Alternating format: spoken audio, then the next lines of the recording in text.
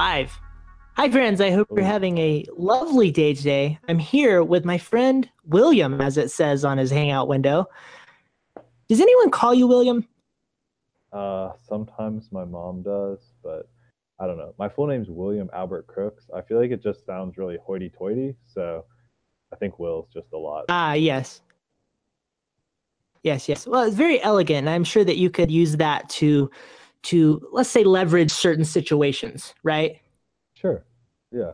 Sure. If I looked good. Maybe if I had like a fancy coif of hair or something. Oh, a coif. Yeah, coiffed hair. Um, I think it would be coiffed. is coif hair. Okay. So today we're going to be talking a little bit about keeping creative momentum. Now, this will be going to video world on YouTube and audio world on my podcast. It will be the second episode of my podcast. And I am excited to have my friend Will, who is a street photographer. And we've been friends for a while now. I used to live in the same town as him. I got to get back over to South Carolina, Greenville, such an amazing town. There's a waterfall in the middle of downtown. That's the first thing that I tell everybody. That's pretty Freaking hard. enormous waterfall. Pretty hard to beat a It's waterfall. so extra. That's what we're all about. And bridges with suspensions only on one side. That's what we're about. Exactly. Hipster and elegant, but not in the same way as Asheville, North Carolina. There's a difference. There is a difference. They are Totally. separate places. Um, physically, And physically. emotionally. So before we get into this, uh, Will, how have you been? What have you been up to? What takes up most of your creative time? Most of my creative time is taken up by my job. So I work for a publishing company that publishes like four or five little different publications. So my fancy job title is visual director. My real job is taking a bunch of photos and sometimes helping with some art direction and kind of freelance hiring and stuff like that. So that takes up a huge chunk of my time. And then I do personal projects on the side, and that's kind of how I got into photography and how me and James met and everything was sort of street photography, street portraiture. That's sort of always been something near and dear to me in the photography world and how I got into photography. Oh man, and the way we met was so crazy. It was the perfect way two street photographers could meet each other. Yes. Like you were literally hanging out with another guy who is also a street photographer, and you guys or no, he asked to take a picture of me. It was the first experience of someone doing to me what I did to everybody else. It's like Inception. It was what? It's just like Inception. What'd you say? Right. Well, it was serendipity. It was beautiful serendipity. It's like if we would have met normal way, it's like, I don't know, we met in a work environment, we passed each other, and then we slowly started talking to each other. And we are like, oh, you like Star Wars? I like Star Wars. And, that's boring. That's so 2005, right?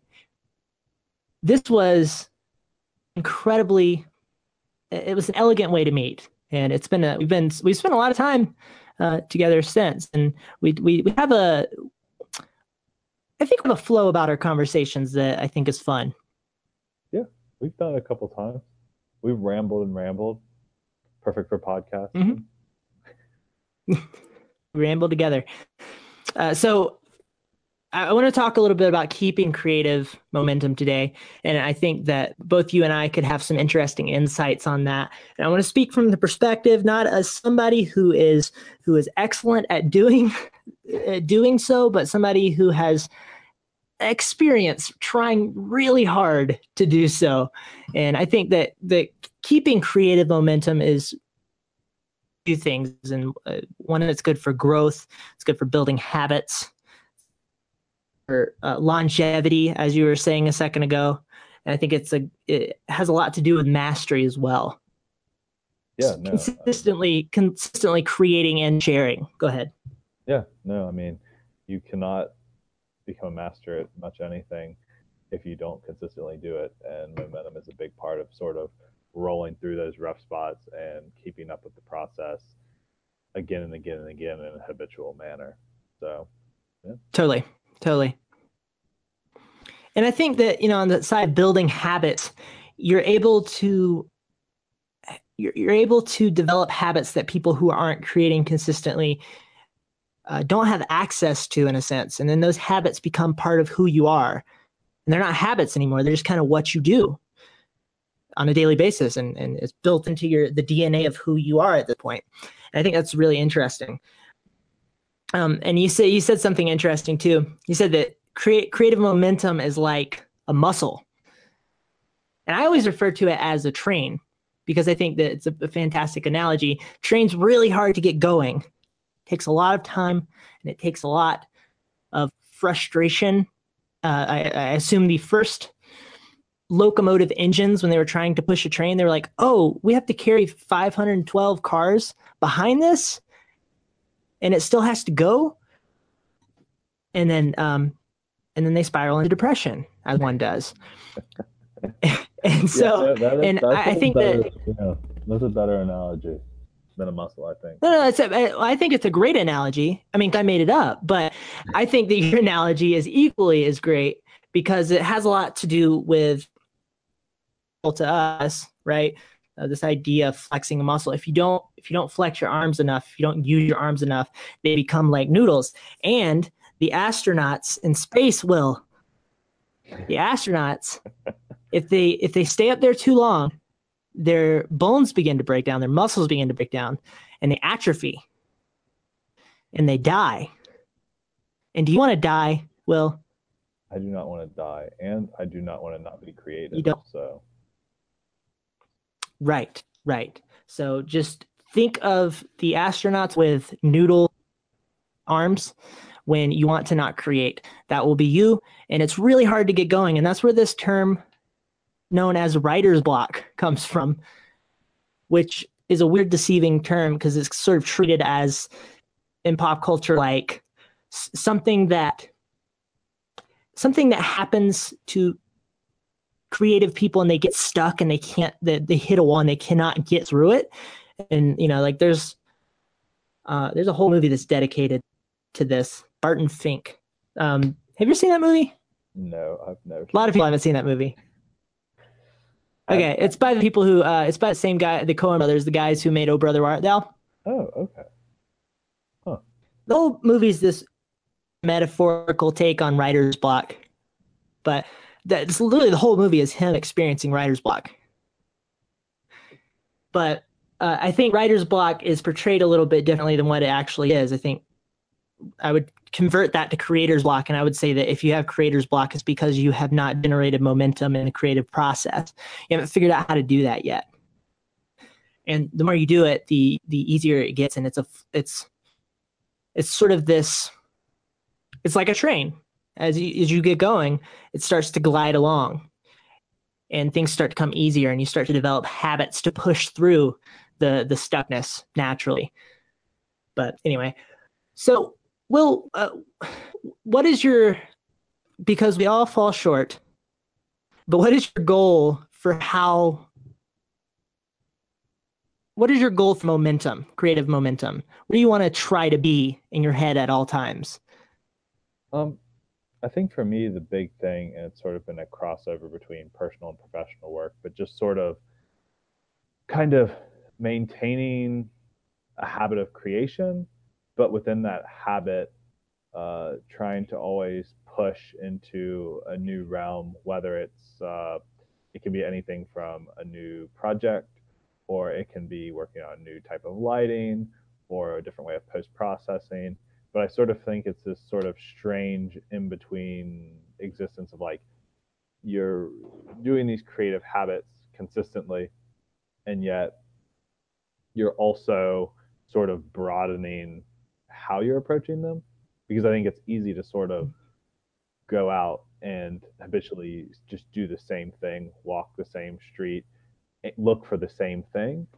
And like while that has value, I think like eventually it has to be broadened for there to be a bit more growth. So it's sort of this give and take of sort of going and doing the same thing, but maybe looking for something new, having it being intentional through your like a continuum of habit. Mm-hmm, mm-hmm. I think it's there's like this interesting balance between digging deep into something that you have experience in, and finding the deepest point of the hole that is whatever your niche is, and the thing that you go after every day. Because I think there's value to that, to Yeah, really absolutely. focusing in and trying to find every bit of, I don't know, I want to say a cave, but I guess that doesn't make sense because the cave is already there. You want to keep digging down and down and down, but there are also times that you should move in other directions and try to pull in inspirations from elsewhere, which will also aid in you continuing to dig deeper into a specific thing. And so to make this practical, I think digging deeper means if you are a street photographer and you're interested in portraits, that you focus yourself tremendously. You focus yourself on one particular type of portrait, one particular way of, maybe location, right? Trying to squeeze the orange that is wherever you live. Maybe going down the same street over and over. But it's like, then there's value within this process. There's value to deciding to go to another street that day. That's an interesting balance. I think it's important to think about that and be sort of aware and cognizant of that.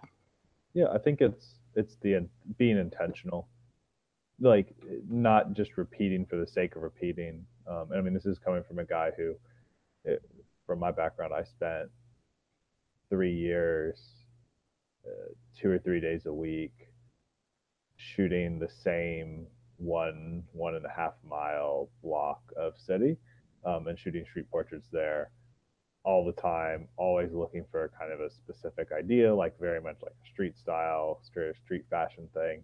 And I did that every day for 3 years. So I guess some of it's like, it's How not, would you say that's helped you? um, I think it is that just that constant repetition. And for me, that was a great starting point and sort of having a goal where it was like I would post a portrait a day and maintain at least a portrait a day every day for those 3 years.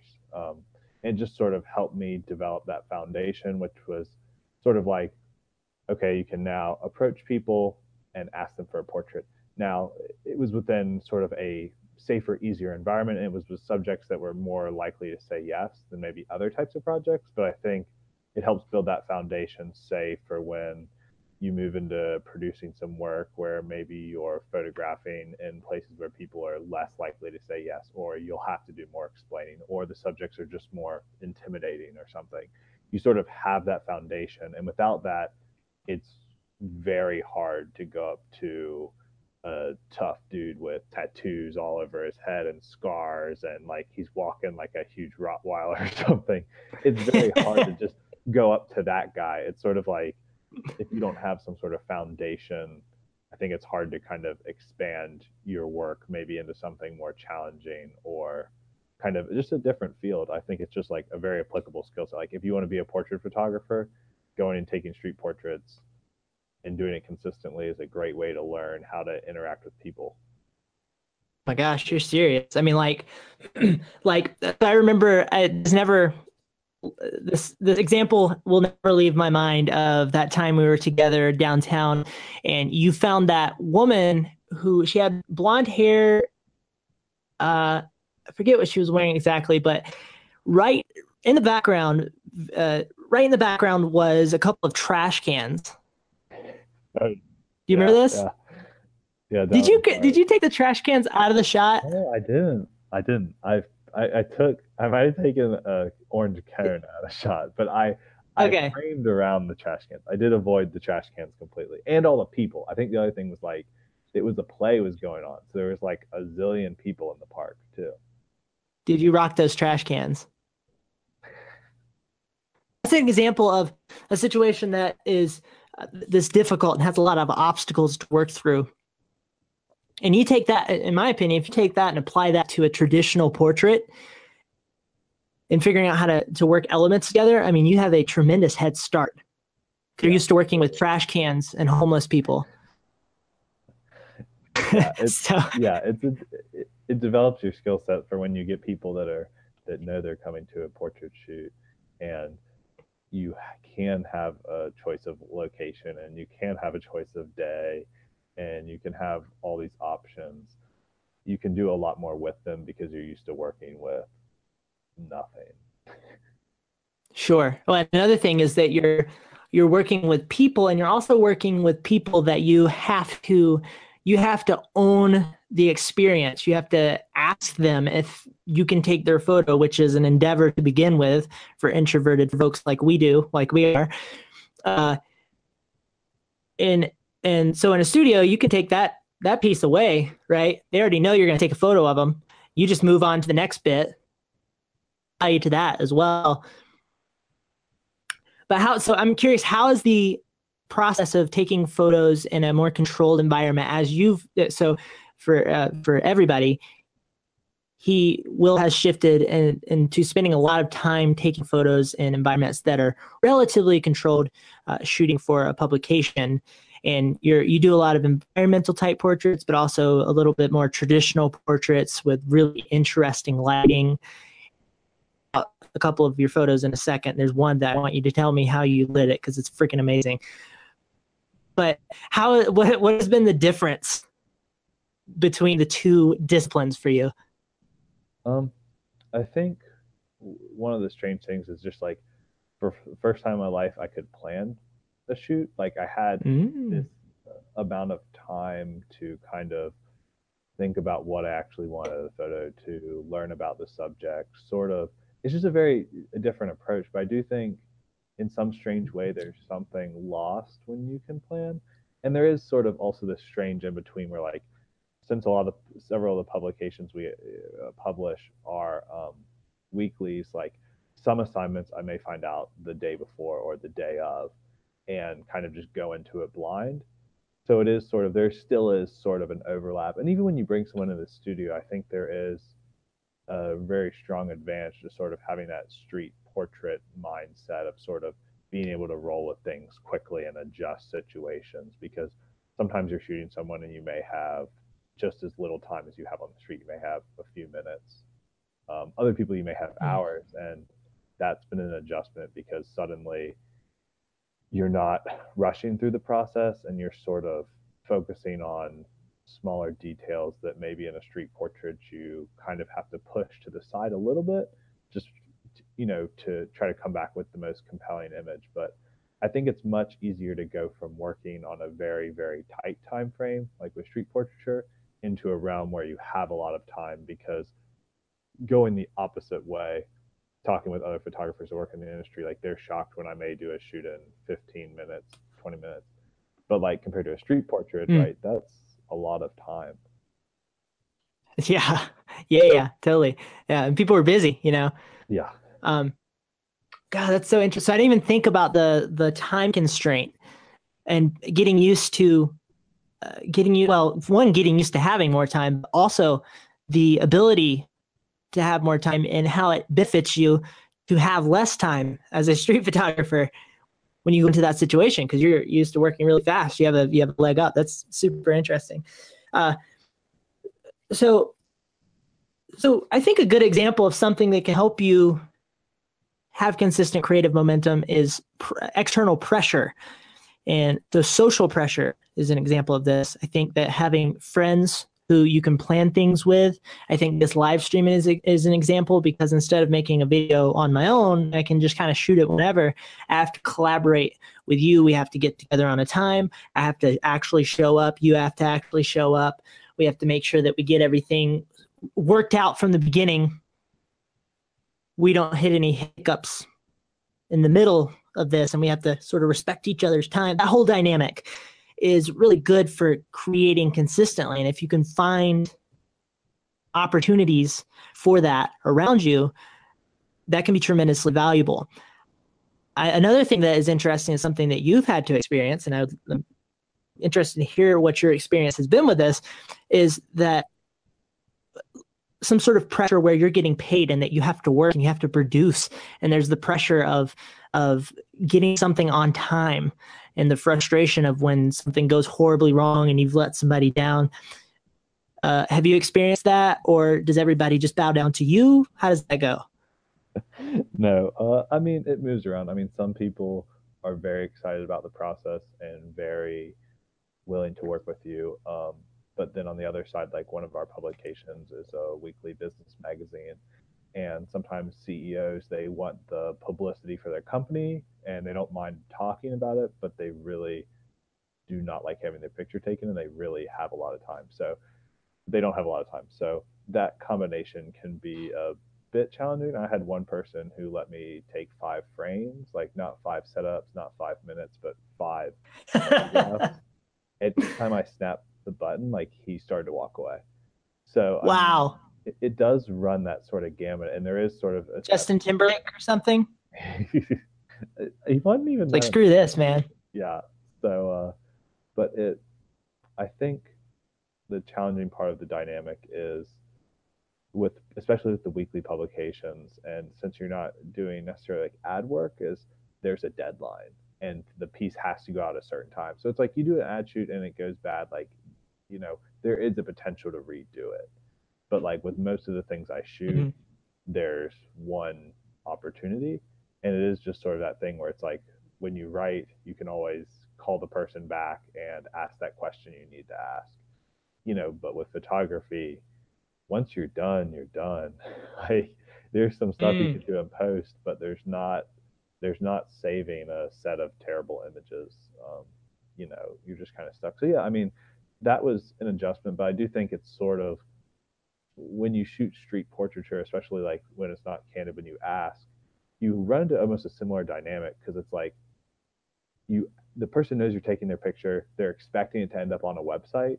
They're expecting to end up on a website relatively soon. So even though there's not this paid dynamic, there is sort of this social obligation of like you want to make a good picture of this person that's worth posting.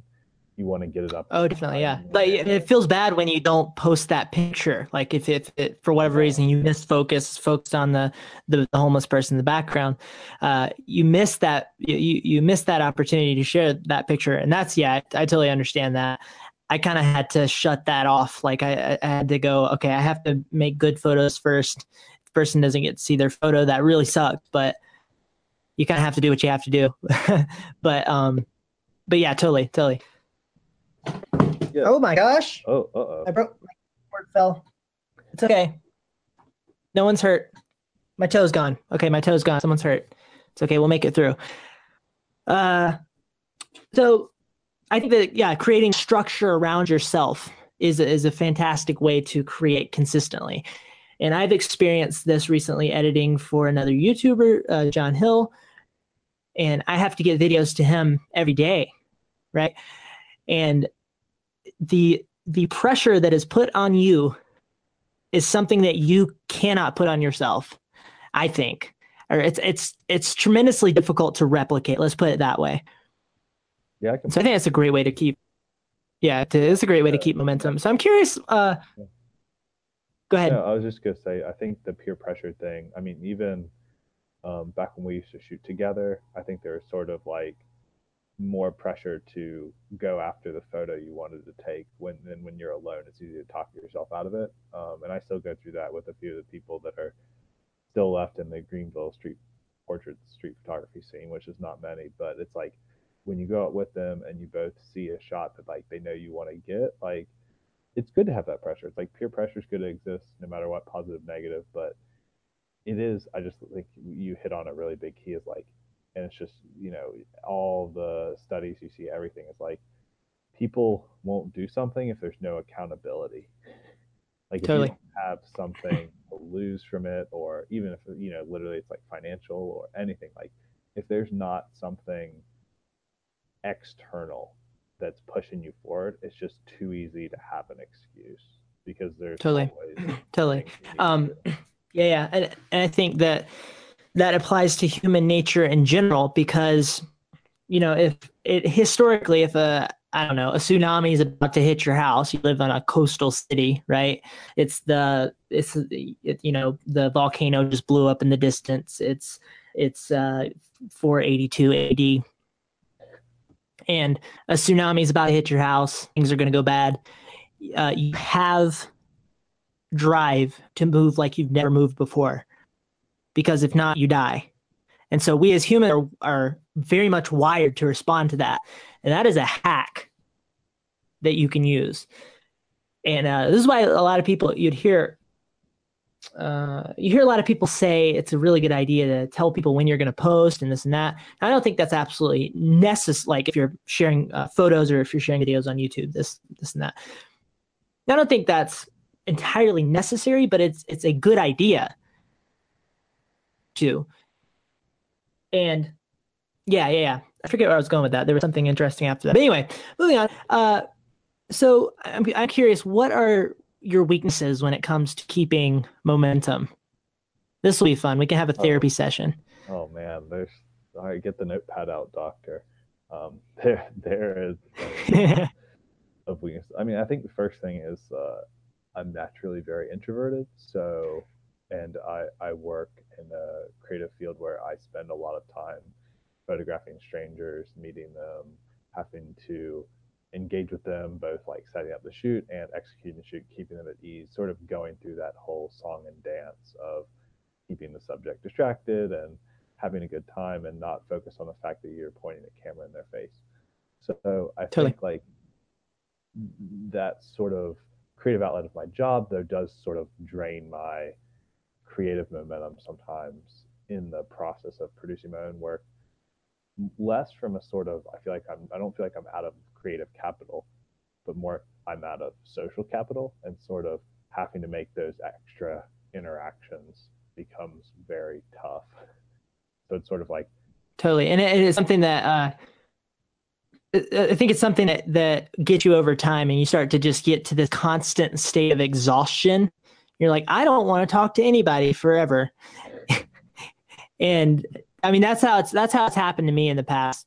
And when you put yourself in a place where you can sort of balance that a little bit better, things get a lot better. But it can be tough to do sometimes. And when I was working at Starbucks, I had a manager who was also an introvert. Ironically, she was one of the most socially interesting people, and she was always engaged, like very present, worked her face off. You could rely on her, that sort of thing. Very conscientious person. But she was like, yeah, every day I need to have about 8 hours of alone time. I understand. yeah, I no. So I understand. mean, I think that's a big one. I think the other really big factor is sort of for me too. It's like when I'm creating for my profession, it makes it feel like, well, I created something for the day. So it's sort of like it's easy to check that box off and maybe too easily check it off. Like, oh, I've done this. I'm not going to do that now. So I think that's sort of like, Mm-hmm. Oh, I see what you're saying. So you've already created something, so therefore you're not going to push it a little bit harder. yeah, it's sort of like that box gets checked, but I'm not really sometimes cognizant of checking it and being like, yeah, like I create something that's more intentional or more meaningful to me. You know, some days I have to do shoots that are just completely boring, like interiors of a new restaurant. Like it's just it doesn't scratch any real creative itch for what I'm interested in photographing. Portraiture is a little bit different, but when it's a day of interiors and factory tours and things like that, I don't think I've fulfilled that creative itch. But I sometimes I think just kind of check the box off as if I had. Have you developed any habits to mitigate that a little bit? Yeah, I mean, a big one for me is just since I kind of live and die by my Google Calendar, is just setting up times where I'm going to go shoot Yes, usually, and structure. usually Tell them about the structure, Will. Tell them yeah, about the the structure. structure. Well, I mean, I went to school to be an accountant too, so that's definitely why there's some structure there. Oh But yeah. the Google See, you learn Calendar, from every art form, Will. calling accounting art firm is a interesting. Oh You know, like I live and die man, by we just Google lost. I just Calendar, lost half my accountant followers. but then they'll all become All seven of them photographers are now. They're gonna. gonna all go and become photographers. That's what's gonna happen. Oh wow, That's what. there's an interesting perspective. I guess I Yeah, already have that with you. yeah. Look, I'm like the catalyst for this whole movement. Half the accounting market's just gonna disappear, and they're all gonna become creatives. The The accountant torialist. That's a really terrible name. No one should ever buy that That's a no, information. that's a great name. Well, you got to be honest with yourself. I'm glad I didn't go with that for my blog, even though everyone mispronounces it anyways. But that's okay. Um, yeah. So Google Calendar, Okay, so like literally, Google, yeah, yeah. Google Calendar is for me like the foundation of things because one, like my job is all there's no natural structure. It's like shoots happen wherever, whenever, at all times. So like I have to live by my Google Calendar. Um, so it's like if I put it in my calendar, I at least feel a lot more guilt when I skip it because it's like an official thing I'm supposed to do for the day. Totally. And I try to tackle it like right after work. Like I feel like if I make that transition to like I'm now home, I'm now comfortable, like I have taken my shoes off, like I it's a lot harder to sort of reset and be like I'm going to go back into this sort of active state, creative state when I've sort of like zoned out. At least for me. Like I'm curious kind of for you what sort of structure helps you be creative after say like you've been busy doing stuff that feels even if it's a creative thing, even if it's like editing something, but it's like maybe you're editing something that's whatever it is. um, Hmm, hmm. what kind of Um, things? for me, what I've learned is it's been a combination of structure, a really interesting calendar app that I actually want to open, like that's designed well. I feel like I'm having an experience when I open the app. Creating that, turning that into a finite thing, like a single point of productivity, as opposed to this vague thing that I'd like to do. It's that combined with sheer freaking willpower and priority, and just saying, I need to do this. It doesn't feel good, but screw that. I need to do this. And I think that like I've every day I try to get up and I try to approach it that way. And there recently I've learned how to go into this sort of brute force mode where I'm like, so for example, they say it's a good idea to make your bed in the morning. When I make my bed, I look at the bed and I can make two decisions. I can say, I I'll do that later or never or tomorrow. I don't know. I got a busy day. Or I can look at that bed and go, freaking make the bed. Just do it. Right. And this is a never ending thing. And what happens to me is I enter this weird dissociative state, I think is a good way to explain it, where I'll fall into what is sort of pseudo productivity, and I'll maybe this means that I just end up scrolling through Instagram. Maybe this means that I'm taking on smaller things that don't actually mean anything and maybe aren't actually anything that I meaningful, but I feel like they're meaningful in some sense, in some vague sense in my head. And I use that to avoid the thing that I really need to do, which is scaring me. And this is what I was Procrastination. talking about in my last my the what I just recorded earlier. The anxiety is a huge part of mastering your craft, or the I guess the opportunity for anxiety and coming out of your comfort zone and uh, punching the anxiety in the face is that is the way to go. That is how you can start to create structure and start to master your craft. But it's difficult, and I think that it takes this intentional everyday mentality to get up and have finite things. I think there's tremendous value to having very finite things. You choose how finite you want that to be. So if you want that to be a calendar event or to do that it actually has a time to it, that's probably a really good idea. I don't think you necessarily have to, but I'm sure there's some sort of social scientist that says that that's a fantastic game plan. But just having that there, having it written down and saying, what am I supposed to do today? Oh yeah, there's this list that I made earlier. I'm going to do that. I'm going to go after that. And just the sheer willpower. And the more you do it, it gets more and more built into who you are, I guess. Does that answer the question a little Yeah, bit? no, I mean I think you hit on like a point that I think a lot of people don't like to talk about, which is the sort of willpower and the fact that like it sucks sometimes. Like Most it of is the time. like yeah, it's like it's not like, I mean, I've probably taken over 2,000 street portraits, but like it's still hard to do it most of the times I Hmm. do it. Like it's not, it's like the most depressing thing I think when I told somebody that and they want to do street photography and they're like, oh man, it just must be like you just run up to these people and you're just like, hey, let me get that picture, girl. And it's really easy, right? But like every time I feel like it's the first one all over again. But I mean, there is that momentum too, like relating back to your train analogy. Like me and you have always talked about the first photo of the day, like how hard the first photo of the day is. Yeah, yeah. And then like you get two photos and then you get three and it's like, holy crap. Then you're just like flat, like you're just, you Oh, feel yeah. rolling, You're where, yeah, that's like you're doing backflips to the street.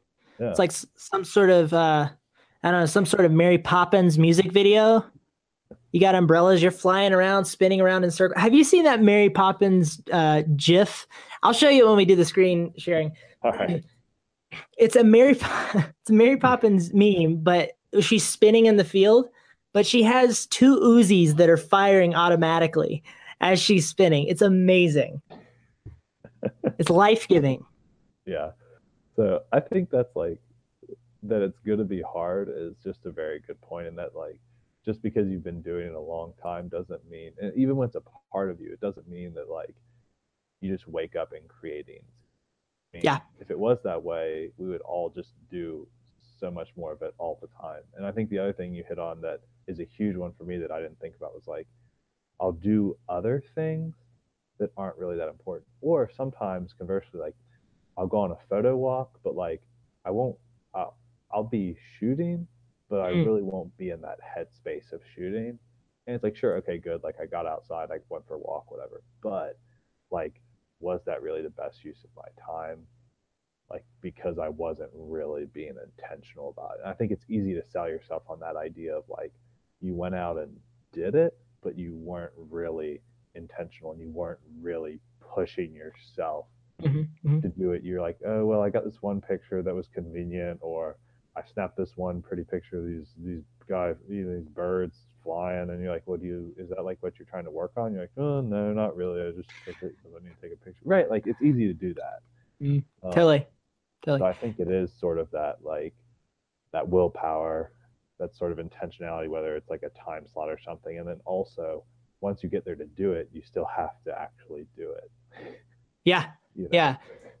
And I think that what generating momentum towards whatever thing that scares you, because I do think that being scared of is a lot of the reason why we don't do things. We're scared of the commitment. We're scared of any number of things, right? And what I've learned is that going after something consistently and pushing yourself through that friction every single day, what it does is it takes the edge off of the anxiety and the frustration, because and then creates new frustration, but at least now you're moving.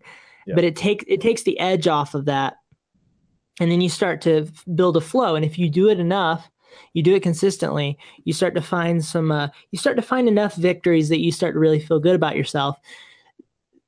Then it gets easier, then it gets incredibly easy. And then who knows, maybe 2 years down the road, you go, oh, this is just a thing that I do. This is just natural. But it takes a tremendous amount of time. Another thing that I wanted to touch on was we talk about how it sort of sucks almost all the time in a sense. But within that, so there are a lot of different states the human creature can be in. And I think that one of the worst ones is sort of misery and depression, if you will. And that's basically you. That's you not doing anything useful. It's you not moving at all. And what you get coupled with the suckishness of trying to push yourself is fulfillment. It actually feels really good. It's like flexing a freaking muscle. Well, it's like flexing a muscle. There we go. Circling It's back. it's difficult, but it's addicting and it's amazing at the same time. And but that is completely different than comfort and pleasure. Those are separate, right? You can experience pleasure within this, but or even comfort. There's a point where you sort of wrangle the chaos that is everything that's happening around you enough that you start to get a little more comfortable and you start to experience pleasure. Those things are sort of side effects or they come along, but it's this friction between pushing yourself and fulfillment, and it's something that you feel when you actually feel like you're doing something meaningful. That is what to go after. That felt like a weird sentence. That's what you should go after. And it's hard to explain that to somebody who doesn't have discipline because they tend to err on the side. They don't quite understand what that fulfillment means. They go, "Oh, it sucks. Oh, I'm gonna watch Netflix, Yeah, go back to my yeah, job, watch Netflix, not do yeah. anything particularly interesting with my entire life, and die." All right, like you have to have that sort of sucking and that conflict and that pushing out of the comfort zone to feel like you've achieved something, which creates like a degree of pleasure or comfort or like accomplishment, whatever you want to call it.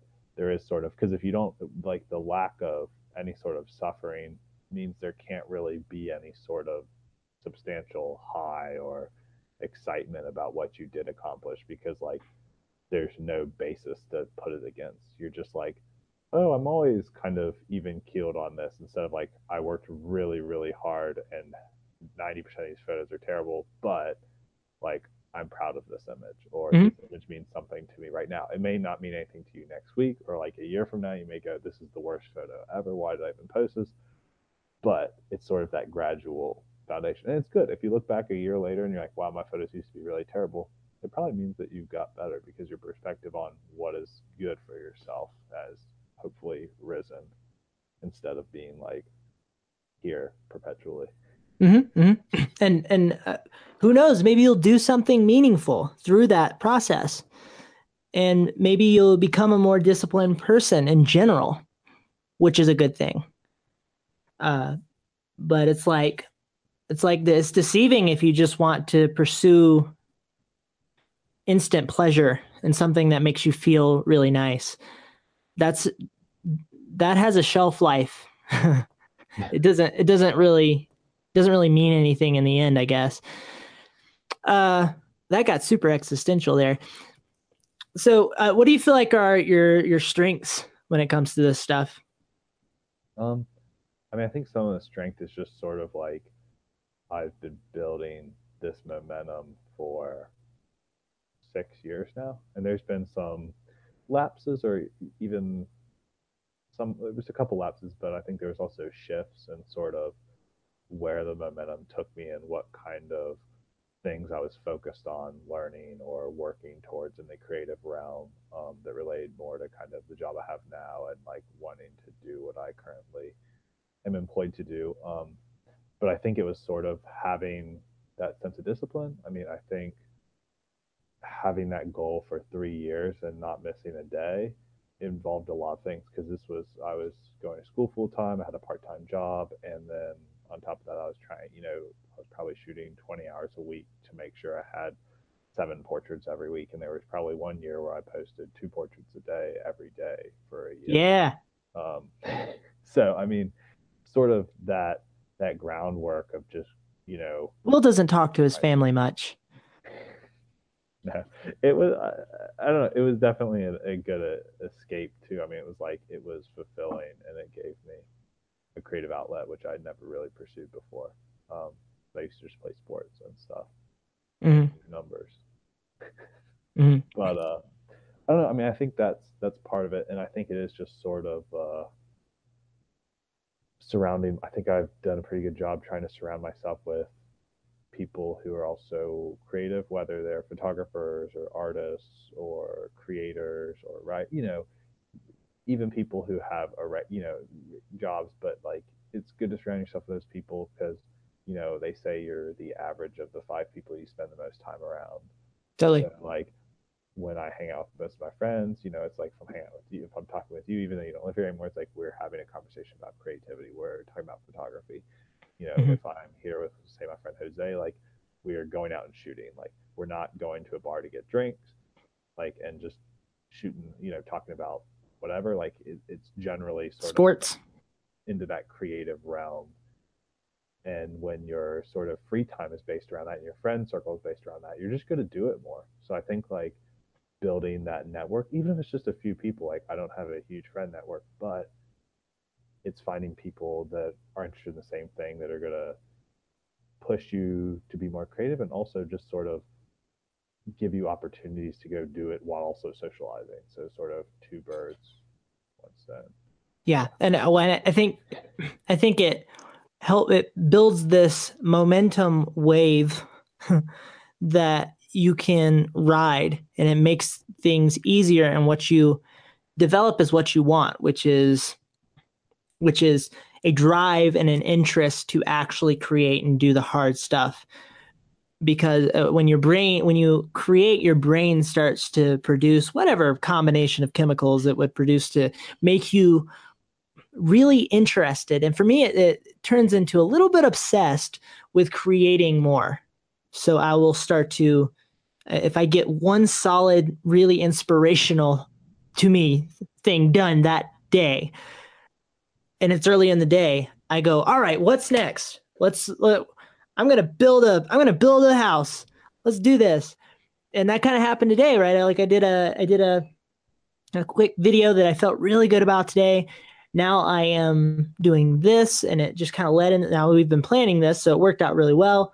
But like I've had a fantastic day comparatively to some other days because of this momentum. So that's sort of on a micro level. But if you generate that over time, this is the goal, right? Is to generate that consistently over time. You start to build it on a macro level, and then you start to go, go, go, go, go. It works its way into your mood state and everything about you. And then you're doing, oh my gosh, I almost knocked over a lamp. Then you're doing, uh, then you're kind of where you want to be more and more. I think that having friends around you is a really good way, back to what we were talking about earlier, to generate and keep that momentum. And it has a unique way of doing it. Like it's just like maybe it's like I don't really want to hang out with Jose tonight. Um, but he said he wanted to hang out. We haven't hung out in a little while. I guess I'll push myself a little bit. It's always good. I'm going to do that. And then you go, and then you're like, why don't I do that every day? That was amazing. That was a lot of fun. And that is the creative process in a nutshell. Because you say to yourself something along the lines of, most of the time you're going to say to yourself something along the lines of, just don't want to, like, that takes, I got to grab this thing, do this, and got to set up. If you're making videos, got to set the lighting, got to set up all the stuff that has to do with this. I got to plan a video, right? Uh, and I think that I think that it's the same thing as hanging out with a friend, where it sort of generates some momentum. Unless you're a raging extrovert, you have to generate some momentum to get up and go. But when you do it, it's so fulfilling and it's so worth it in the end. Even if, for whatever reason, there were some challenges, some obstacles that you had to overcome to get there. It's like I went to my cousin's wedding recently that was in Virginia. Now, Will, I don't know if you know this, but Virginia is a couple miles away from Utah. Just a couple. It took some doing. It took a little bit of planning and some money and this sort of thing. I had to take a plane, take another plane, had to drive deep into the armpit of Virginia, and believe me, Virginia has quite the armpit in some places. As Virginia is a place, like, if you wanted to make me a miserable human being, put me in the middle of Virginia. It's if you live there, it's your home. It's a lovely place. I'm sure objectively, fine. It's a great place.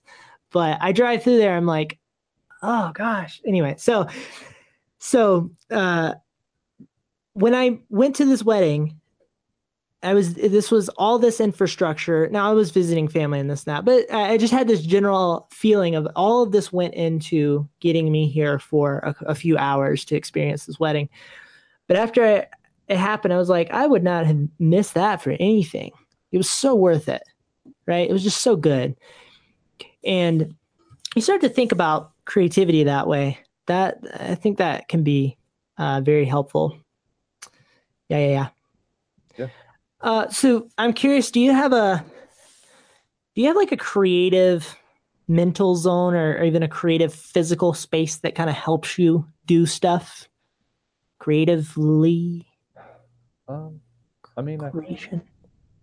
so the weird thing for me is when I do street portraits, I have business cards that I hand out. I feel like it makes me feel people are very persuaded by a piece of paper that anyone could print out with anything on it as a legitimate item for some reason. And you lead with that too. I know You're it's like, you're it's walking up, it's like a badge. You're like the yeah. freaking FBI. So like I need your car, sir. I definitely am in a better creative space when I have a card in my hand. So this is a big thing for me. It's like if I don't have a card in my hand, I'm gonna skip some portraits I should make because in that first brief few seconds, it's easy to dissuade yourself. But like if you have it out, like when you can cut down those sort of Barriers. barriers, yes, barriers to sort of getting there. It's like the card's already out, you're walking right. It's like it's just cutting those steps. Every time you could say no to doing it, like if you can remove some of those steps, I think it's Totally. like an amazing thing to do. Just like always having your like I have a camera with me almost usually except when I go to the gym and the grocery store. Those are about the only two times I don't have a camera with me. Um, I just try to have a camera everywhere, and it's like that removes one of the excuses, which is I don't have a camera, and then I try to always have cards with me or something, and then if I'm shooting, I always try to have them out because it's like it's just removing those opportunities for yourself to be like, no, I shouldn't do this, or no, this isn't the one I want, or oh, the light isn't the way I want it, and it's like that's always been a big barrier for me is like I want to make a certain quality of image, and if I'm not sure I can in the situation, I just don't take it. And you need to just make, for me at least, I need to make those photographs, and you'll surprise yourself sometimes and make a strong image, and other times you'll make a bad image. But making no image is the worst option of all. So Absolutely. Yeah, yeah, yeah. Yeah. yeah, so I mean that's I guess that's sort of like physical, tangible things I do. That's sort of the sort of physical actions. Is there anything from like a contrast to sort of my physical things I do to sort of be in that state? Is there any sort of mental things you do or sort of a mental state you find yourself in, James, that kind of perpetuates it? So one thing that is very similar to what you're saying is if I need to edit a video, which can be the part that takes a lot of a little bit of kicking and screaming to get to. Once you when but it's fulfilling, but it can be difficult. It's like, oh, I gotta sit down, I gotta cut things, do this.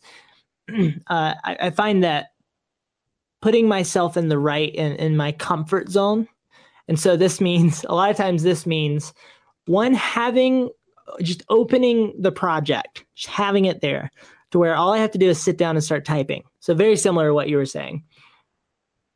Another thing is being at a desk that I can sit at, and so a place that I'm going to be comfortable and that is going to inspire me to create. This is a good example. This is a new desk. This turns into a stand-up desk. It has a crank. It's fantastic. We rarely use it that way, but I have this chair that's like one of those stool. You can go into certain Starbucks, Starbuy, and at the end of the bar, they have these bar stool type chairs that are pretty high. I find that that's something that helps me kind of get myself upright and active. Right, that's particularly helpful. I actually what actually helps me is to have some white noise in the background, and I lose like my wife will come home, she'll keep the house completely quiet and my brain has an aneurysm. I work really well in places like coffee shops where I can just kind of hear things. Like I'm not expecting somebody to interrupt me so much, but I can just kind of hear things going on. There's energy happening.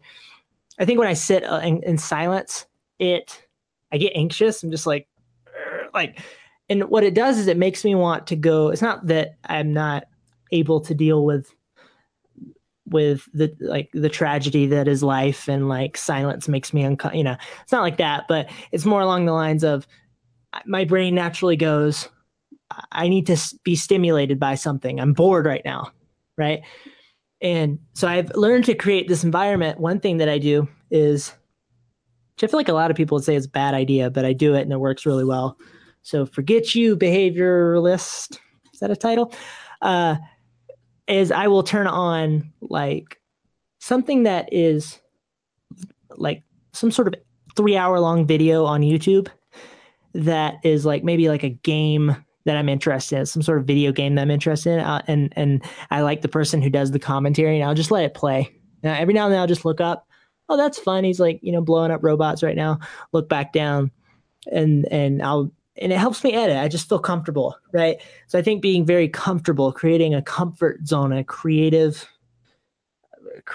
zen zone for yourself is a way to help you create consistently and eliminating friction. A lot of people say that's a really good idea to separate physically your workspace from your home space, which I totally agree with. I think sometimes I just need to go to a Starbucks. And there's something interesting that happens at a Starbucks when you're sitting at a table where you have nothing. You could hypothetically get on YouTube if you wanted to, but you're kind of there for a reason. You're like, I'm sitting at a table, there's a laptop in front of me. I don't want to be here forever. I'm going to get hungry in the next couple of hours. Generally, I don't have, yeah, I'm not like, I don't have the funding to go buy a bunch of banana breads or whatever. So I'm there for a reason. And there's like, get tricking your brain into that mental state is really helpful. And it helps you actually get the hard work done. I think that's a little bit different for everybody. I've learned that like the things that you hear when you watch these self-help videos that are supposed to be, and there is some of this for sure, but it's supposed to be like the way that our brains are wired to create. Uh, I found some things that are a little bit different that work for me, and as long as I'm creating and as long as I'm not seeing a deficit there, as long as I feel like I'm able to continually push myself to the next level, then that's fine. That's what it's all about. That makes Yeah, sense? yeah, totally. Yeah, I mean, I think it is that sort of. It's easy to dole out advice that's very specific, but it's like I think everyone should always kind of take things in a general sense. Like you kept touching on being like having that sort of comfort space or that distinctive space where you're working. So I think that applies to someone who needs almost like complete sense deprivation, and they may need to be in a dark room with no sound and no anything going on, no windows. That may be their editing process to a person who may need to be more in your situation where there's some noise, there's something to sort of draw you away for a moment, and then you just go back and do your work. But I think it's not just prescribing to, oh well, such and such has 12 million followers, thus the way they edit or the way they sit at their desk or their choice to stand or sit or lay down when they edit or do this or that somehow is going to spur your creative process, because I think in the end you as a person know best what's the sort of place that puts you into a good creative mode, whether especially when it comes to like editing, post process, like any of that kind of stuff. We kind of know what works. Like I listen to a lot of podcasts when I edit, and I listen to a little bit of music. I listen to the same song. If it's really intense editing, I can't listen to podcasts because I just don't remember anything, and I'm trying to kind of get a two for one. Mm. So it's like I'll play the same song like 30 times in a row. And maybe like three songs, but I'll listen to them just like again and again and again and again. And for a lot of people that would just be like torturous. But for me, like that's my equivalent of white noise, I guess. Well, see, the interesting part is I'm the same way when I'm editing photos, that I can listen to somebody talking. And the thing is, for me, I feel like I have to lock my phone. Well, not even that. I, I listen to podcasts. I'm taking in like talking information so much that I feel like something bad's happening to me. Like, 'cause I'm always listening to this, and I think it's a relatively beneficial thing. It's like you can't read too many books, right? But but I have to, the problem is when you edit, you do have to listen to audio and you do have to pay enough attention that you can't have somebody talking in your ear at the same time or your brain will explode and fall out of your ears. But when I'm editing photos, I can listen to a podcast or whatever. But it's like, I don't know. I think getting addicted to the process of putting yourself in a creative zone is something that can be very helpful. Like, I think that's really important. Um, and cultivating your environment. And I also think that it's a really good idea to go further away from just the immediate things that help you create, like what we're talking about right now, into the realm of taking care of your house, making sure you're washing the dishes, you've made your bed, all of these things. I think are subtly integrated into helping you be a happier, more creative, more focused person. But so I'm curious, have you created any, so that's sort of habits regarding your environment. I don't know. I guess that's a very similar question. My question was sort of, have you created any habits that have been helpful to your creative process? But I think you talking about the business card is a great example of a habit. Is there any other version of that you can think of? If not, that's fine. Um, I mean, I guess there's sort of, I mean, this is sort of a preparation thing, but it has a degree of creativity in it. It's just like for a lot of my work shoots, like I always ask the person, especially if it's on location. Obviously, if it's like in a tiny closet of a studio space I work out of, like I go there, but I like to get there early and sort of pre-light and just take essentially a bunch of selfies. So I have an incredible folder of very terrible, but very well lit uh, self portraits. Um, You should, just to you sort could do, of you know what you could do, Will? Have you ever heard of Burning Man? yes, You could make a 60-foot tall naked statue of yourself made entirely out of the selfies that you've taken over the last 4 years, right? maybe I can co-op that to an intern or something. Well, I guess so. I mean, if they're comfortable with that, but so that would be a raging success in the Burning Man community, I guess is what I'm trying to get at. Yeah, yeah, I mean, that's what I should do. But yeah, so I mean, I think like that's sort of my ritual. I guess it's sort of like a ritual thing that sort of just gets me in the right mind space, lets me know that I'm going to be starting from a good starting point and sort of remove some early decisions in the creative process of a shoot where you kind of feel a little frazzled because you're trying to entertain the person and make sure things are doing what they're supposed to do, your lighting's right, or you're getting what you think you're getting.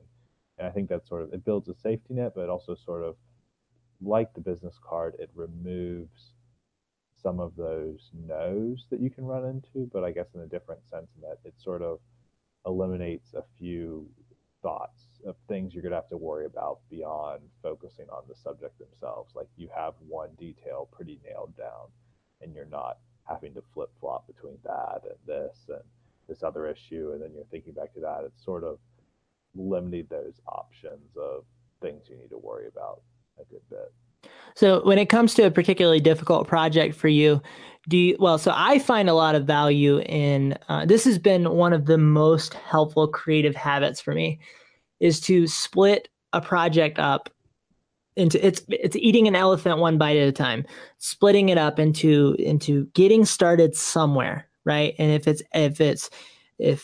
for you it's setting up a light and just getting up, doing something, right? Doing something that lends towards the end goal, even if it's not a big deal, whatever this thing is. Just starting there. That's a little bit easier to do than to take on the whole project in your mind. For me, if it's editing, it's just like sitting down and saying, I'm just going to edit for 10 minutes. And once you go, you start going. Like you pass 10 minutes, it's been 3 hours, and you're like, oh, wow, I finished.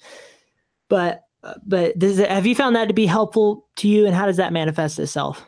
Yeah, no, I mean, I definitely it like reminds me of some. I wish I could remember the podcast, but it's talking about brushing one tooth and like a best way to form the habit to brush your teeth is to start by just brush one tooth because if you brush one tooth every day, you're probably going to go, well, I might as well brush two teeth, and then you're like, well, I'm done. And so, but it's like it's starting with that very small thing. So I think I love that. That's awesome. for me, it starts with just sort of like starting to form a concept, even if I go in a complete another direction. Like I create a Google Drive folder and I put in some inspiration images, just loose things that maybe for lighting, it maybe for composition, it maybe for the kind of subject I'm shooting. And that at least says like, okay, I've started the creative process. Even if I go through the shoot, I don't do anything like that. So it usually starts with that. And then if it's a bigger shoot, I'll usually write out a shot list and sort of be like, I want to do this with this modifier, or okay, there's a window here, I want to do this. And this can happen on location or before the shoot if I know what it's going to be. So I think it's sort of like starts with sort of a rough mood board kind of thing, moves into sort of a written out shot list. And even if like I've had planning shoots where, I mean, I'd say a big chunk of it, I don't do any of those, or I may start with a couple of them and then completely riff in another direction. But it gives me that starting point. I'm not wasting that creative energy on trying to come up with that first concept and kind of it lets you just start creating when you get into the actual shoot. So those are kind of, I think, the first two steps I make in a lot of my work. Totally, totally. So let's talk about some of your work now. I think that'd be fun. All right, let's do it. All right, so this I would love for this to be streamlined and like I push a button and there's like a clock wipe transition or like one of the Star Wars transitions. But in this case, I'm going to share the application window and it's going to screen share. And for everybody, can you see this? Oh, there it is. Hey. All right. So you're looking at my notes now. But here, I wonder if I'm going to drag this over just enough so I can still see what's going on over here. Does that look reasonable on your screen? Does that look horrible? That looks pretty reasonable. Okay. Very good. So I'll put that right there. Okay. Present. Oh, I have to present to everyone. Hi, there we are. All right. So I want to talk about a few of your photos. And for everybody who is listening at audio uh, audio, I was trying to think of like a country, the end of a country, but like audio is the beginning. Didn't work out though. Every country that I was thinking of ends with land. There Audioica. Uh, we go. I'm going to explain these the best I can. The first photo that we're looking at is a portrait of a girl and with this beautiful, interesting lighting, a combination of blue and pink light. She has pink hair, and it's just overall it's this minimalistic image, very simple portrait in a lot of ways, but also very complex in a lot of ways of a sort of Tokyo-esque type of lighting situation of a girl. Will, I would love to know how you shot this and how you set up the lights for this, and also what was sort of the story behind the photo. Okay. So I guess we'll start with the narrative because that kind of explains the lighting. So this girl is a girl who just recently graduated from fashion design school, and she had actually won this Sapima Cotton big contest where she got to show her collection at New York Fashion Week and Paris Fashion Week. So she was actually like, it was pretty legit. It was super impressive to get to see everything. So like naturally, sort of it being a fashion focused piece, like I wanted to take the lighting in a direction that was a bit less traditional. Um, and then also I knew she had pink hair, so I thought that would play really well with some gelled lighting because you know it's just sort of the pinks sort of easily could be affected. So the interesting thing with this shot is like it looks like there's two gelled lights, but it's actually a pink background, her pink hair, and then it's actually a blue light. So there's a normal non-gelled light hitting the left side of her face, um, Mm-hmm. and then there's a gelled blue light that's kind of controlled and make sure it's not hitting the background, hitting her face, and then there's just sort of that transition zone. it was just sort of finding a balance between the two that didn't feel crazy because gel stuff can kind of go really weird and sort of tacky looking really fast. And hopefully this doesn't look tacky. No, there's a lot of like nuance to the way that it's laid out. Like it doesn't feel, it doesn't feel tacky, and it doesn't feel sort of, I guess, contrived and weird and misplaced or anything like that. Like it has a very brilliant, nuanced quality to it. I'm curious, what is the background? It's just a roll of pink paper that we had left over from some stuff we'd done a long time ago, and the roll's almost dead. So I just thought like her hair color being like a sort of pink purple would kind of blend to it, and it would let the gel not be too crazy because it's really sort of only two colors going on, and then a little bit of like natural skin tone. So it's not like 18 colored gels going on at once. Were you worried that it would be too pink? Yeah, I kind of just, this was one of those things where she was at the shoot and I just serendipitously was like, let's use this background and it may look terrible, but we'll start here. And it actually worked. So I just kind of got a little lucky there. Gotcha, gotcha. Hold on, I'm gonna double check and make sure that people are actually seeing the screen sharing aspect of this. Okay, great. Beautiful. Okay. I was making sure they weren't just like, here's Will's face and he's talking about some pictures. um, Yeah. that could be problematic. It's happened before. It will happen again. But very quickly, one thing I love about this photo is I think that it took some interesting forethought to understand that if you didn't have that extra point of light on the left side of her face, it would be the photo like that really adds to the photo. It would be very blue and pink and not so poppy if that was not there. So that's an interesting example of a detail in lighting and an understanding of lighting to help the photo come together in a perfect way and elevate it. Now, I think you could get away with just like a blue gel. I think it'd be kind of interesting and moody, but the fact that you added that extra little punch, I don't even know how people work studio lighting like they do. It's amazing, but um, the fact that it added that little extra punch is great. Okay, we're gonna move on to the next one now. I'm gonna make this one a little bit bigger. By the way, if we're talking about creative momentum and productivity, oh my gosh, yeah, I haven't even sorry, I haven't even mentioned this. This is a huge, huge piece of my daily process of creating. I have to write things consistently. I have to continually be fleshing out ideas in my head. I have things in this app called Notion, which a lot of people never heard of, I think, but it's a fantastic note taking app. It's very intuitive, but it works sort of like you're building a web page almost, where you can go in and add different, like you can add text, header, subheader, bulleted list, toggle list, to dos. You can add images like I've done here. You can pull the images off of Instagram. It's just amazing. And I found that is one of the most important keys to me actually creating consistent videos is having a list of things in various states of development and just continually pouring myself into that environment and creating. And that was how I sort of put together this entire live stream because I have to have some level of organization or we will talk about nothing.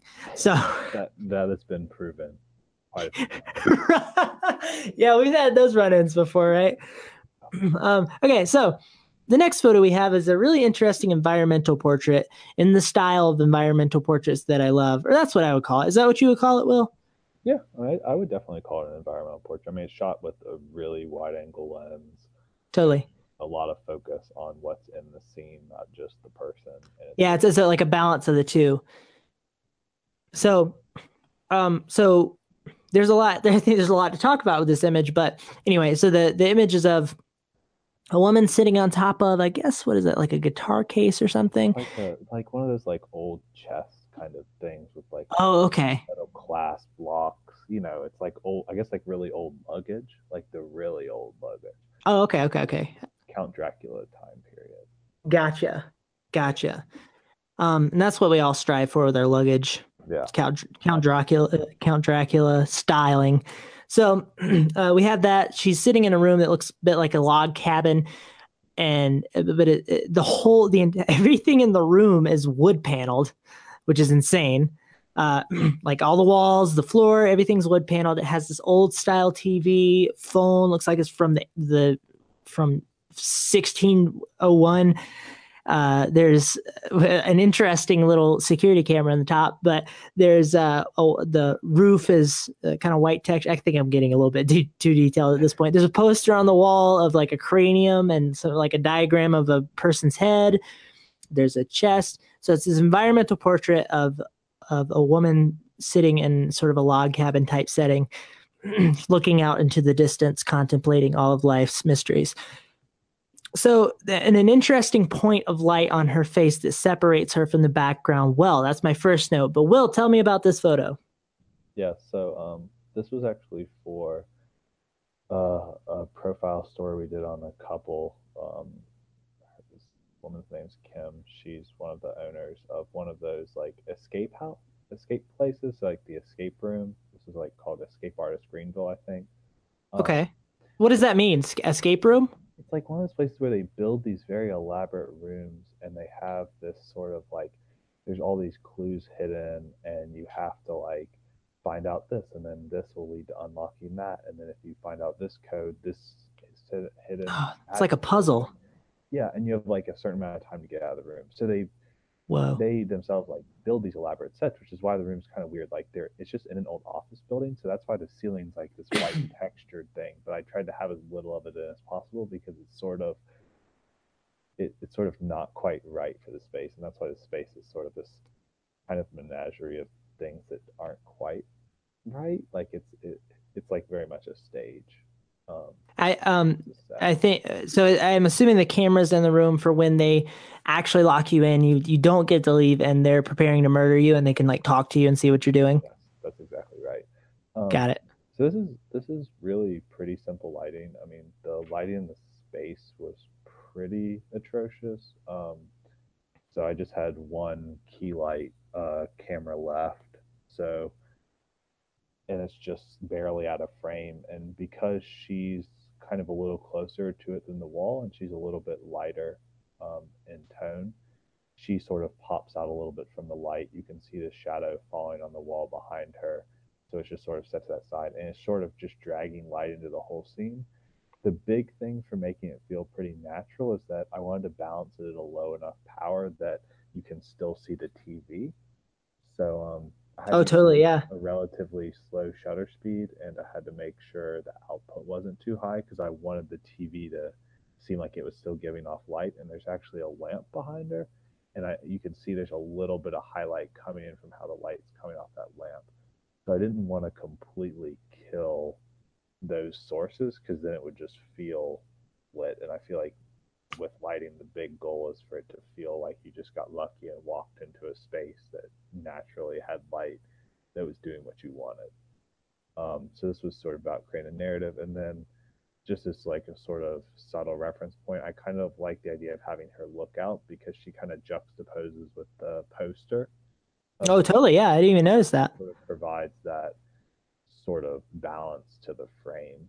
Um, and then she's obviously offset on like a super classic rule of thirds setup, which is pretty easy. So it was more about the light not getting in the way of the photo, but just helping it enhance it since the only lighting in the room was like really terrible above head fluorescent light sets. Oh, that's the best though. Well, That is never the best. yeah, I like the color palette because you have the general set of colors is mostly brown, just a whole lot of brown. Like everything's brown, even things that shouldn't be brown, like the what's it called, the air conditioning vent. They painted to be like wood, or maybe that's just a wooden air conditioning vent. But there's also like little splashes of blue, which I find intriguing, and it connects her to the poster. I didn't realize that that she's looking the away like the poster is. That's really brilliant.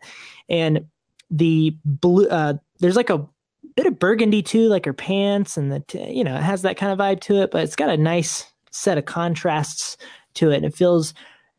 I think one of the interesting issues to take on as a photographer, and something that you can try to go after to make your photos better is to take a very complex situation and try to figure out how to make it feel minimalistic.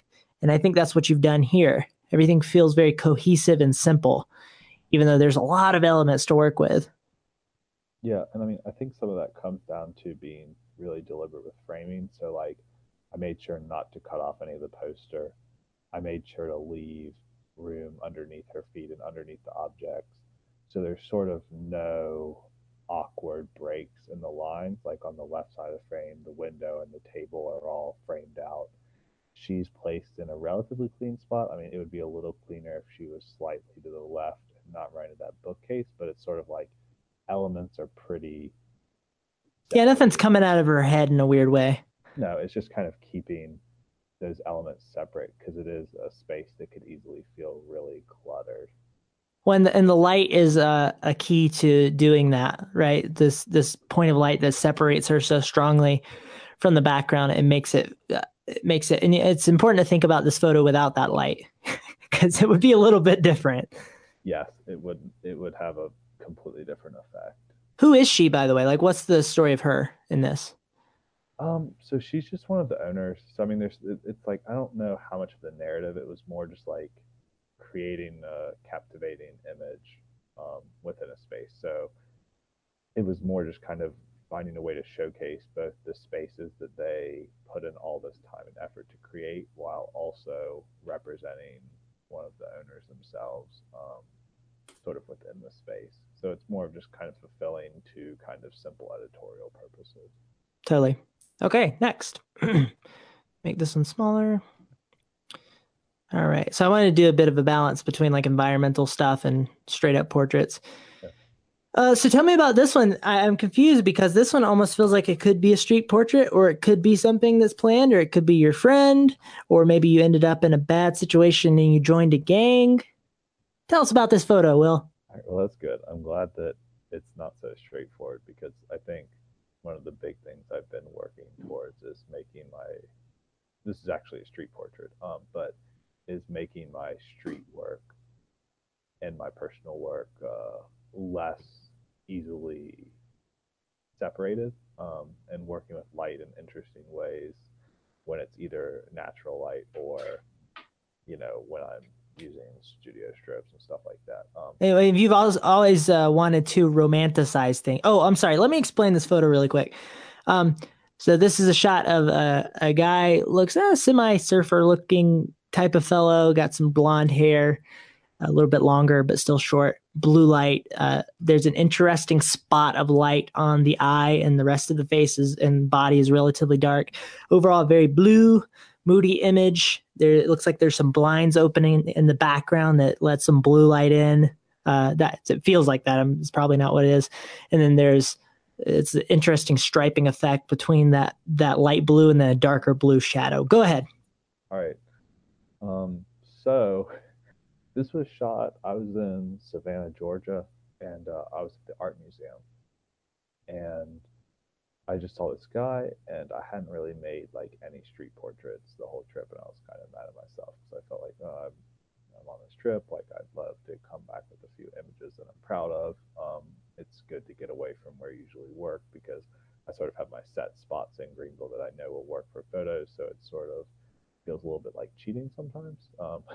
Mm. Whereas when you're in a new city, it's like you really got to work to make an interesting photo, and you really got to observe the scene. So this was a case of sort of taking the like keeping an open mind because I originally kind of planned out the shot to be next to this window with this really soft kind of light that was going to fall off fast because it was sort of this frosted glass door with a lot of bright light blasting into it, but it was like really diffused. But the guy was like, "Hey, can we take it in this next room?" And the windows, floor to ceiling, were like striped bars. So, and the sun was coming through sort of right before golden hour. So it was shooting through in this sort of light beam way. And then in some way, just through like, again, it's like with street portraiture for me, it's like taking the time. Like we probably shot for 5 or 6 minutes, which is like pretty long for a street portrait kind of thing. And we just sort of found this perfect positioning where the light's coming through just like those bars, but for some reason in the spot where you're standing, it just kind of highlighted the eye, and there Mm. was just a really nice balance between like it didn't push him into complete shadow. Like I wanted to maintain, you can still see detail in the face, but it sort This of is why it's good to shoot highlighted. raw, by the way. Yes.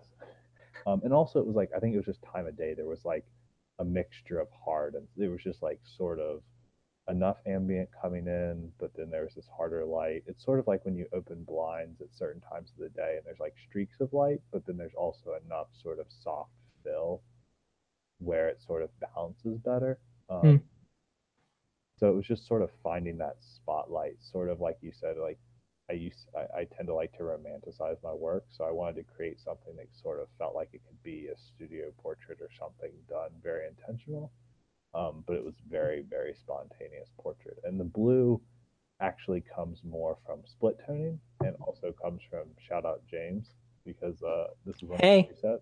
no way. Yeah, Link is in the I description. use presets for tons of my photos. Like, yeah, yeah, Beautiful. I use a ton of your presets. Like sometimes I'll make a few tweaks, but definitely like as a starting point on a ton of stuff. So that's what brought in a bit of the blues, and then I may have brushed the skin a bit to pull out a little bit in the eye spot, or it may have just been the light. I can't remember, but yeah, this was definitely one of your presets.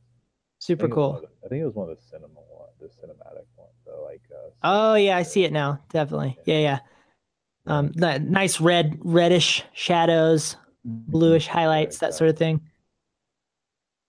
Yeah, Totally. this is probably one of my favorite photos I've taken in a while, so I'm glad you chose this No, nice. Yeah, I really like it, and I think that it's a great example of this is like the fullest force intensity of you taking a street portrait and romanticizing it, one. Yeah, right? I mean, this is definitely. like some crazy futuristic looking stuff. But I think the point of light on the eye is crucial for the photo to sort of make sense. And I think it's also interesting. I'm going to assume that the tones were not this cool. That like this wasn't the time of day. It was more so the way that you processed it. Yeah, it was definitely more of the post processing. Um, I mean, it pushed a little bit this way, but it, there was definitely a good bit of the post doing a good bit of the heavy lifting. And like in my editing process, I usually create several of a photograph and sort of throw on a few different presets and kind of starting points and just to sort of ruminate on like where I want the photo to go and then kind of start to hone in on what I actually want to do with it from there. Totally, it has a tremendous mood to it because of the coolness. I think it works really well. And this is another example of when you're post processing, it's a really good idea to balance a warm shadow with a cool tone so that the coolness doesn't just overwhelm the photo. And I Yeah. think that that's something that I was trying to do with that preset. That was something I learned, I think, sometime around making these presets is how important it is to have that balance. It makes the photo really have a lot more depth and dynamic to it, as opposed to just feeling like a freezing cold photo. That contrast really helps out. Okay, this is actually my favorite photo of the four here.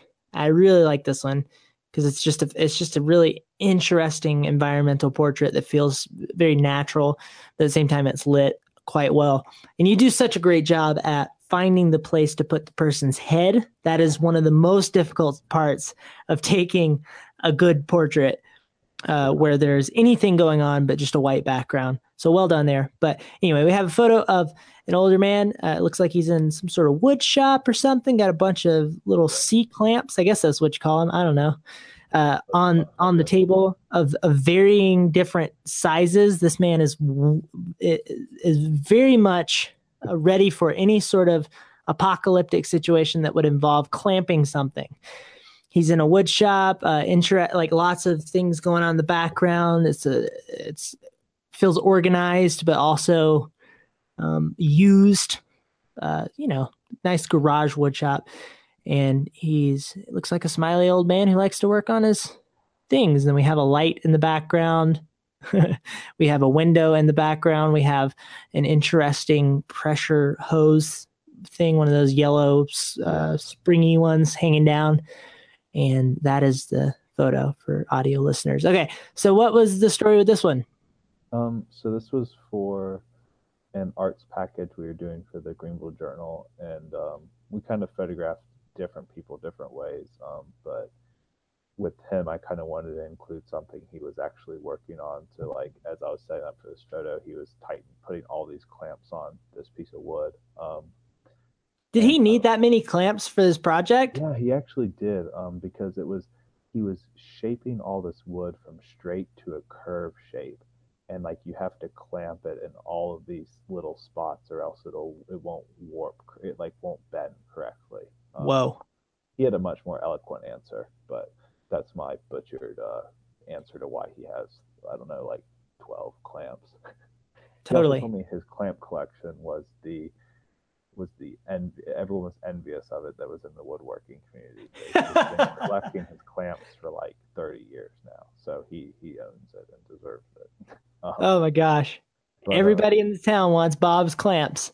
yeah, I mean, this shot, a lot of it from like a technical standpoint was just finding that balance. A lot of people are too heavy-handed with their strobe use, so like I think a lot of people shy away from using lights because they see photos. We've all seen them, like they just look so fake. Like the flash is too hard. Um, there's not Dramatic. Yeah, no, that is a great balance. point. Like they don't feel subtle, and some of that's like using a large soft modifier. But the other thing is like this image is blended with a lot of the ambient light in the scene. So like the shadow that's on the right side of his face, that is really about what his whole face would look like. So I'm not crushing everything really dark, and I'm letting the overhead lights and I'm letting the windows. There's a window that obviously directly behind him, and then also on the far right of the frame, just cropped out barely, there's another window. So those are sort of providing the light to the background and sort of balancing that scene. And then the light on him is just slightly off camera left and sort of feathered away from him. So just the edge of it's catching his face. It's sort of just subtly bringing detail back in. But a lot of that is just sort of, I always tell people, it's like you shoot the ambient first and you figure out how you want the scene to look without the light, and then you add the light to your subject and Mm, sort of bring back in the detail you want. But working in two steps is how I work almost always. Is when shooting environmentals, is I shoot for the ambient and then I shoot for the strobe, because you don't know what a scene's going to look like without the strobe until you shoot it first without it, and then when you add it, it becomes a lot easier to balance the two, and sort of find that middle ground where it could actually just be a window right there, even though obviously there is no window. Um, and the other thing was just kind of, I shoot a lot with really wide angle lenses, so this is probably shot at 20 millimeter. Um, I'll shoot as wide as 15 millimeter, but I don't think this is that wide. Um, but it could be. I can't remember. this. This is actually a pretty small woodworking space. So Mhm. the way to sort of give a wider breadth of it and sort of provide a photo that gives enough of that context. Um, a lot of times I just have to work with really, really wide angle lenses. So I think a big key to this photo and the photo of the environmental of the girl earlier is, finding that framing element. You really hit on it when you said, his head in that window. It just worked perfect. Like the window's clean, simple. It provides this sort of order to a frame that has a lot of elements in it. And it sort of just immediately draws the attention. And then again, the frame's just set up on a pretty simple, pretty close to rule of thirds setup. And then the rest of it's just kind of dialing in the pose, dialing in, expressions, and kind of working through those things step by step. So you're not worrying about the lighting and the expression and posing and the position all at the same time. It's sort of like a piecemeal approach, is how I kind of approach most of my images. Yeah, I think this is a fantastic example of masterful light balancing because you're dealing with a lot of interesting dynamics here that could be very challenging to many photographers. Where you have a window in the background, which I mean, anytime you have a window in the background, you run the risk of just blowing everything out. And you can still see a lot of details in the shades. It feels very natural, feels authentic, like what it would actually look like if you were there and what your eye would see. You also have the guy's head in the window, which is insane. It's hard to do in terms of lighting, but I think that you balance the strobe well, and also you have the dynamic, wonderful lighting that can come from a woodworking shop. That was Yeah. sarcasm.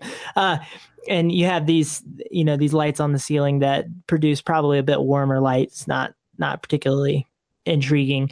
And the way that you balance this, and it doesn't feel too warm, doesn't feel too cool, doesn't feel too off center and unbalanced and uncomfortable. Like it's just super well done. And the framing, this is something that I spend so much time working on in my shots, is the framing of around the edges is incredibly important. I always talk about Steve McCurry and how he pays very close attention, you can tell, to his overall composition, but around the edges is where he really shines. Nothing comes in a weird way. He's working with situations where there's a lot of clutter in the background a lot of times that he would have to deal with, and everything everything, it feels so intentional. Feels like he masterfully worked in certain things and out certain things, and the way that you framed a wood shop, which is just has a lot of clutter going on, is brilliant. Nothing feels weird. I like it. Well done.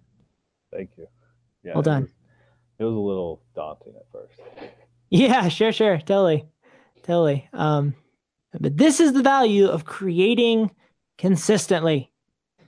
Because if you didn't and you just showed up in this situation and you had a camera phone, it would not look like this. Not No, at all. Let's see. not at all. Stop screen sharing. There's my face. Stop with the thing. Make sure this is still working, right? We'll sing a song. Oh man. Oh man. Uh-oh. Danger zone. Highway to the Yeah. James dangers. always bails me out when he asks those questions, but Yeah. I'm Now, I inept. was looking forward to hearing your voice, but I haven't been able to pull it off yet. Highway to the danger zone. That's the part of 80s music that just did nothing for me. Close. There we go. Okay. Very good. Well, I think that's about it. Well, I'm going to let you get Yeah. on to the rest of your priorities. And building the quilt that I know that you have been so passionately working towards Yeah, that's actually what I'm completing. presenting at Burning Man this year is just a quilt of selfies, A selfie quilt. I want it to be more grandma appropriate. So it's like it's more for like the hot rodding grandmas Mm. of Burning Man, not the young kids these Well, days. they don't get the attention that they deserve as a demographic when it comes to the Burning Man community. Exactly. That's what I'm trying to bring it to them. Like they have money, they can come to Burning Man. They like Yeah. fun. Let's just have some quilts. What's wrong with some quilts? Old people like to be naked in the desert too. Yeah, old people love nudist beaches. Yeah. Like I that's mean, well, just being naked anywhere. like they like this like the locker room. Like old dudes just love to be naked. Like all old people do. Yeah. And we both have intel to make that claim. We both know what we're talking about. Yeah, that is certified. That's like the tomato meter on Rotten Tomatoes. It's like that is we need to come up with our own meter to measure. Five naked grandmas. Oh, I hope that's not the title of the podcast. Okay, well, that's going to be the end of this podcast. On that note, Will, thank you so much for joining. You can't see it, but he just saluted. It was beautiful. Um, thank you so much for joining. You have a good rest of your week. We're going to talk soon. It's always so fun talking to you about your projects and what's going on. And I think that we have an interesting sameness, but we bring different dynamics to the conversation. And I love that. But you guys can find, well, I'll link to him below, but you can find him on Instagram, just Whack Avenue, right? Yeah, pretty simple. WACAVENUE. Is that right? Pretty good. Yeah, pretty close. I think Okay, that's well, right. yeah. You can find him over there. And he's posting fantastic Instagram bangers, as the youth say, at all times. Keep following him. He does good stuff. And you guys have a lovely day. Thank you so much for watching. Goodbye. And listening too. And you can also find me on those places: Instagram at James Red, Twitter at James Red. Engage on YouTube, engage everywhere. Okay, goodbye.